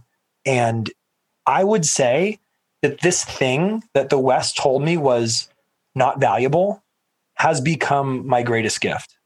My capacity to step into spaces that are unfamiliar, my capacity to hold space for a whole variety of consciousness, to be able to navigate the wisdom traditions, the deep spirituality, to be able to step into a playful space of exploring those without judgment, and to really just show up as a human being that feels at once in awe and mystery, sometimes frightened, but at a deeper level, just very sure that all this works out in a beautiful way. That's my work. And I feel very connected to my dharma. I feel like that this supporting the world's most visionary leaders in bringing together this new vision for a future, whatever that looks like, really is meant to be my work. And so it would be very hard pressed for me to say that any of these past experiences weren't valuable, because I draw on every single one of them every day when I show up to serve my clients. And we've had amazing, amazing transformations of helping people reconnect to these lost parts of themselves. A woman that was struggling as an actress in New York, who was able to go through a process of transformation and really reconnect to these deeper parts and emotions of her, who is now sober and who just landed a leading role in a Netflix film with John Malkovich, and attributes that to this alchemical process of developing a deeper sense of connection to herself. We have tons and tons of testimonials like that. And I've done coaching work for the last 20 years. It's just that this process of being in rapport with these deeper parts of myself that sometimes would show up in what the West would call psychosis, I've recognized and learned how to work with those states of consciousness, because I believe every piece of me is valuable. And if those pieces come up, I will do my best to integrate them and to bring them back home where they belong, which is inside of me and in my heart. And that's the work that I'm doing with people. It's deeply rewarding. I've never felt like I had more freedom creatively to just be myself in sessions with people. And I'm, by the way, in awe and humbled every single day that people show up. The business has been 100% referral for the last several years. We're just starting to do some outreach stuff as we expand, and now just kind of looking to see who exactly we need to work with in the world. Seeing that we're noticing patterns from executives and company founders that are sort of struggling, kind of feeling alone at the top and don't have anyone to talk about. We are certainly the people that will not tell you that those voices you're hearing inside need to be shamed and go away. We can help work with and integrate those things. And we feel like we've been getting incredible success with the folks we're working with. So I'm really passionate about that. And of course, as you know, I also do a bunch of other random stuff. We talked about a book giveaway. I'm just going to plug this in here, like doing AI research and stuff. So wrote this book, Autonomous Haiku Machine, in collaboration with GPT-3. It's a bunch of beautiful haikus written by, really just said, write a book of haikus, and generated it. We used the StyleGAN network to generate some beautiful art for that. So like everything in the whole book is generated by AI, right? Even the cover? Yeah, the title, the cover, the subtitle, Autonomous Haiku Machine, written by AI, randomly generated without human intervention, to the foreword, to these very deep, beautiful poems. Like, I'll actually read one to you. The last one: dying will be easy and not at all terrible when I'm with you.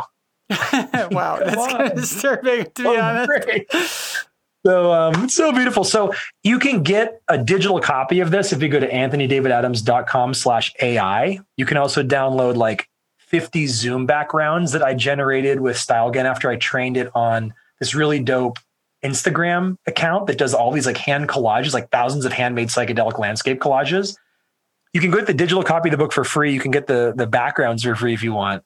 And also, I don't know what your readership is, but I would love to gift like 10 print copies. I can do like 10 autographed print copies of the book to anybody that, maybe, I don't know how you do this, if they comment or something, but.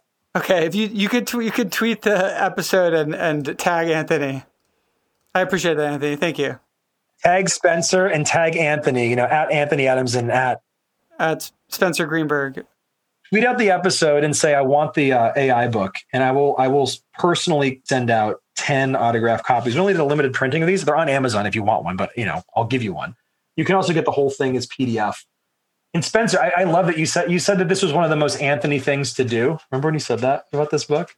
Oh, for sure. Because my recurring experience with you, Anthony, is that something will happen in the world and then you'll suddenly react. And like within like 24 hours, you've already like started a new business based on it or something. And I'm like, or you've like made a new book based on it or a new game. So yeah, super Anthony thing to do. I thrive at the edge, and I really do feel like I'm thriving, Spencer. I mean, it really is a thing where I feel like I've integrated, I've made peace with like the world religions that I was kind of at war with. I've made peace with Western psychiatry. We started the Decriminalize Nature nonprofit in New York City a year ago. I founded that. We're about to get, I would say within this year, fingers crossed, you're going to see psychedelic decriminalization, if not at the state level, for sure at the New York City level. So, that work of spreading the space for folks to get access to these medicines. I've been collaborating with doctors and psychiatrists, have developed some new protocols with oxytocin, kind of helping some people along that way. Didn't you, can I just tell the story about you? So one time I see Anthony and he's like vaping something, which I assume is an e-cigarette, and it's actually oxytocin that you were vaping. And so I asked him, like, is that a thing? I've never heard of that. And he's like, no, I just made it up. And then now you apparently convinced some researchers to start testing it as a protocol and do studies on this like vaping oxytocin. Is that correct? Yeah. So the oxytocin piece was like, one of my biggest challenges in life has been relationship. That's kind of been this thing that like, my parents divorced when I was younger. There was a lot of gaslighting that happened. I actually think that was the fundamental fracture that kind of caused me to go into this like split reality where it was like, well, I can't trust the people that I thought I was supposed to trust the most because they're lying to me about what happened. There's actually an amazing book by Artie Lang who posits that many cases of schizophrenia, he talks about that there's often a connection between dishonesty in the home and what's showing up in the people. That's a whole other episode. But I've been fascinated by relationship, but I'm often struggling in the space of relationship personally. And so that's been one of my greatest teachers. Going through a breakup, someone in my men's group was like, oh, you should try a cuddle therapist. And so I was like, yeah, I'll experiment. I went. It was incredible, Spencer. Like, I've had sexual trauma in the past. I was assaulted when I was 25. And I've often had some issues sexually where when I'm with a woman, like, it just becomes a bit, it's like, part of me closes down. That trauma is still there. And when I went to this cuddle therapist, it was so beautiful to be able to have this close physical connection with a woman that I didn't need to like support emotionally and just, wasn't sexual. It was so healing. And then I became fascinated by it. I was like, oh my God, what's going on here? And then I went down a tunnel of like cuddle therapy into oxytocin. I spent like 2 months. I read every paper on oxytocin that I could find. And I came to find out that there's, it's like crazy. It's basically like a hug, Like in the same way when you're a kid and you're hurt and like someone gives you a hug, you start to heal. You Google oxytocin plus whatever it is, cancer, mental health, like any of the major ailments, there is like emergent research showing up that's like these things are connected, that like oxytocin can help reduce like cancer cell growth. Like it's this crazy field, and it's primarily only used with women to help them when they're not breastfeeding properly. They'll like give women oxytocin, helps them like let down their milk, I think it's called. But yeah, through reading all of that, I read all these papers. I also then found one study that was done with rhesus monkeys where they were trying to figure out, does oxytocin increase in the brain? Because there's effects that oxytocin is both a neurotransmitter and a hormone. So it's like, it kind of functions as both. And they were trying to see, does it cross the blood-brain barrier? And what they found was that if you injected it or if you did like a nasal spray, it was not really showing up in cerebral spinal fluid.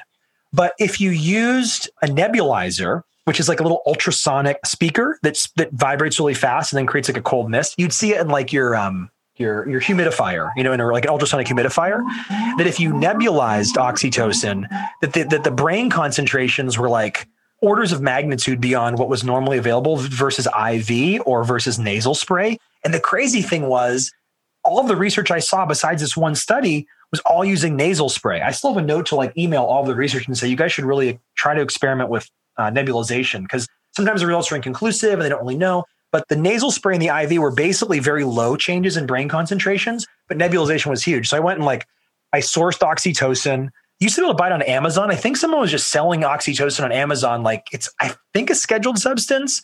It's kind of like a gray area. Pickup artists often buy it to feel more confident, or salespeople buy it to it's like a hack or something. But I sourced it off Amazon. You can't get it there anymore, but there is still a company called OxyLove that will sell it to you. And then, I sourced these nebulizers. Can I just say this is highly experimental, and I don't really recommend anyone do this unless they're... Hold on. Yes. Let's say this is not something that... I had started developing this and was like, oh yeah, oxytocin. And then I haven't talked about it, and I haven't released it because I self-experiment with it. It's so I sourced and developed this prototype piece that could, and we used it. We were using it socially. I was experimenting with it. I noticed that it had very similar effects to MDMA. And I kind of have a theory that partially why MDMA is useful is that it releases oxytocin as well. But why it makes sense. MDMA is relaxing the nervous system so you can feel and process and integrate emotion. It's literally the same as when you get into a fight in the playground and you come home and your mom gives you a big hug and you feel safe. Oxytocin is working on that same place. And so I found it to be healing. But at the same time, I also have recently just kind of gotten more interested in full departure from molecular enhancement of my psyche. I kind of go through these cycles of just wanting to kind of experiment with altered states of consciousness through extreme sobriety. So currently that's my iteration. But yeah, the oxytocin protocol, I introduced it to my partner, my girlfriend, who's a psychedelic therapist. We actually met, our first time we met, we tried it together. Yeah. And so she was like, this could be really useful. I'd love to use this for therapy. She actually started doing some digging, and she found, because she's a therapist that works with a psychiatrist that prescribes ketamine. So they're doing work with prescribing ketamine. The therapist sits with the person. They're able to go into those spaces together. But her interest was I can use this for therapy. And, because I'm not a licensed person, I just kind of coming from an underground background, now moving into the above ground with the coaching work and everything like that. I was like, this is interesting. And so she was very fascinated by it. She started to do some research, and she did find that some of the ketamine pharmacies actually said, we have a couple people that are experimenting with ketamine and oxytocin together. So there's this underground, not even underground, there's sort of a disparate community of people that are discovering oxytocin has uses far beyond what it's currently being used for. There's a couple books on Amazon. I've read all of them as far as I can tell. But one was by a doctor who was giving it to women. His son was killed in a tragic accident. 10-year-old son, I think, was killed by a train. It's a horrible thing. And he could not get over the grief. It was plaguing him day in, day in, day in. He'd see a train and the memories would come back. And he was just so stuck in that, right? Ruining his life. And he remembered some research he read about oxytocin. So he tried it. He said that he woke up at what's called the hour of the wolf, right? Which is it's kind of this historic, it's more of an archaic term, so to speak, but it's 4 or 5 in the morning before the sun comes up. You wake up in the hour of the wolf, and it's usually where your anxiety is most intense, or your fear, your grief is really there. I would say it's because when you're in your dream state, your default mode network is slightly relaxed, and then your subconscious material is closer to the surface. We do a lot of work with that. But he was able to use oxytocin in those moments. He took it a couple times. He was very measured with it because he understood the power of it. Certainly a lot more responsible than I was when I was we literally would have like a bunch of these things. We'd be going around Manhattan, like just people were just doing oxytocin all the time. It was a whole experience. Again, I don't recommend it. And I think that this is actually a scheduled thing. So like I've gotten rid of it's like this company sells it and I'm still trying to get an answer. It's like, am I allowed to buy it from this company that sells it on Amazon? Like, I just don't know. It's like unclear. But he was able to use it in a very measured way. And he said that the grief lifted, something opened.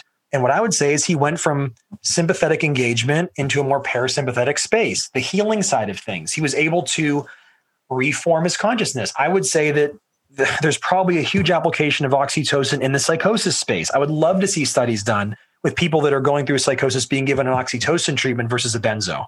I would pit oxytocin over benzos for someone in psychosis in the right context any day of the week. I know I'm so aggressive about that, but well, hopefully more research will be done on it. If you're going to do it, there's books people can read. There's tons of studies. I would say go through that process. I certainly now, because I've talked about it enough publicly, I should probably put together like here's a training or here's a video or whatever on oxytocin that you can check out. Yeah, I do this stuff. And then it's like, I also am very I didn't share my story of overcoming psychosis for years, Spencer, because I was terrified that I was wrong or my thesis was off. And if I even talked about it, that somebody might go off and find themselves in a challenging situation. So I guess I should say, to land the plane on this, because now you got you thinking about the implications of just me sharing what I talk about. If people want to connect, I'm always available to I just gift time to people so they can go to my website. They can book time with me if they're going through stuff and they're like, well, I heard this thing and then I got myself into some weird situation. Give me a call, see if I can help support you through that. But fact check me. Go see if lobsters really molt. Go see if there actually is horizontal gene transfer. This is you gotta do because I'm a fallible human being. In the same way that researchers miss stuff, I'm certainly missing shit all the time. So I welcome any kind of critique, or if people are saying I think you're off on this. That's why, Spencer, I love our conversation so much. But yeah, again, I don't want to say don't do these things or to do them, but just there is a body of research that folks can look at and experiment with. And I recognize that many of the current interventions that could bring someone relief from suffering are out of bounds of the current mainstream space. As a person, it feels like I would be out of integrity to not share my own experiences and discoveries, and kind of compare notes on the path with folks, which is really what I'm trying to do.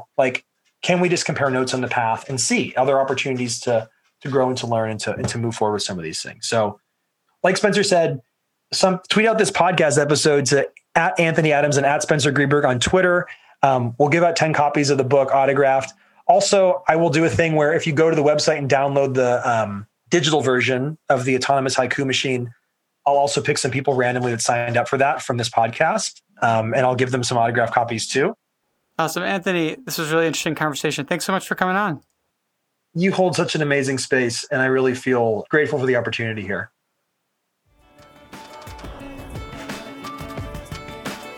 Thanks again for listening. If you have questions or comments, we'd love to hear from you.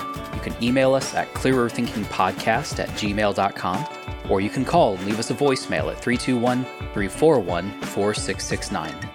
To find out more about Spencer, visit spencergreenberg.com. To find out more about Anthony, take a look at his bio in the show notes. And to find out more about our show, visit clearerthinkingpodcast.com. If you like the show, we hope you'll rate and review us wherever you get your podcasts, and we hope that you'll tell your friends about us on social media. We also hope you'll subscribe to our email newsletter called One Helpful Idea. Each week, we'll send you one idea that we think is really valuable that you can read about in just 30 seconds, along with that week's new podcast episodes and an essay by Spencer. You can sign up for that newsletter on our website, clearerthinkingpodcast.com. Thanks, and we'll see you next time.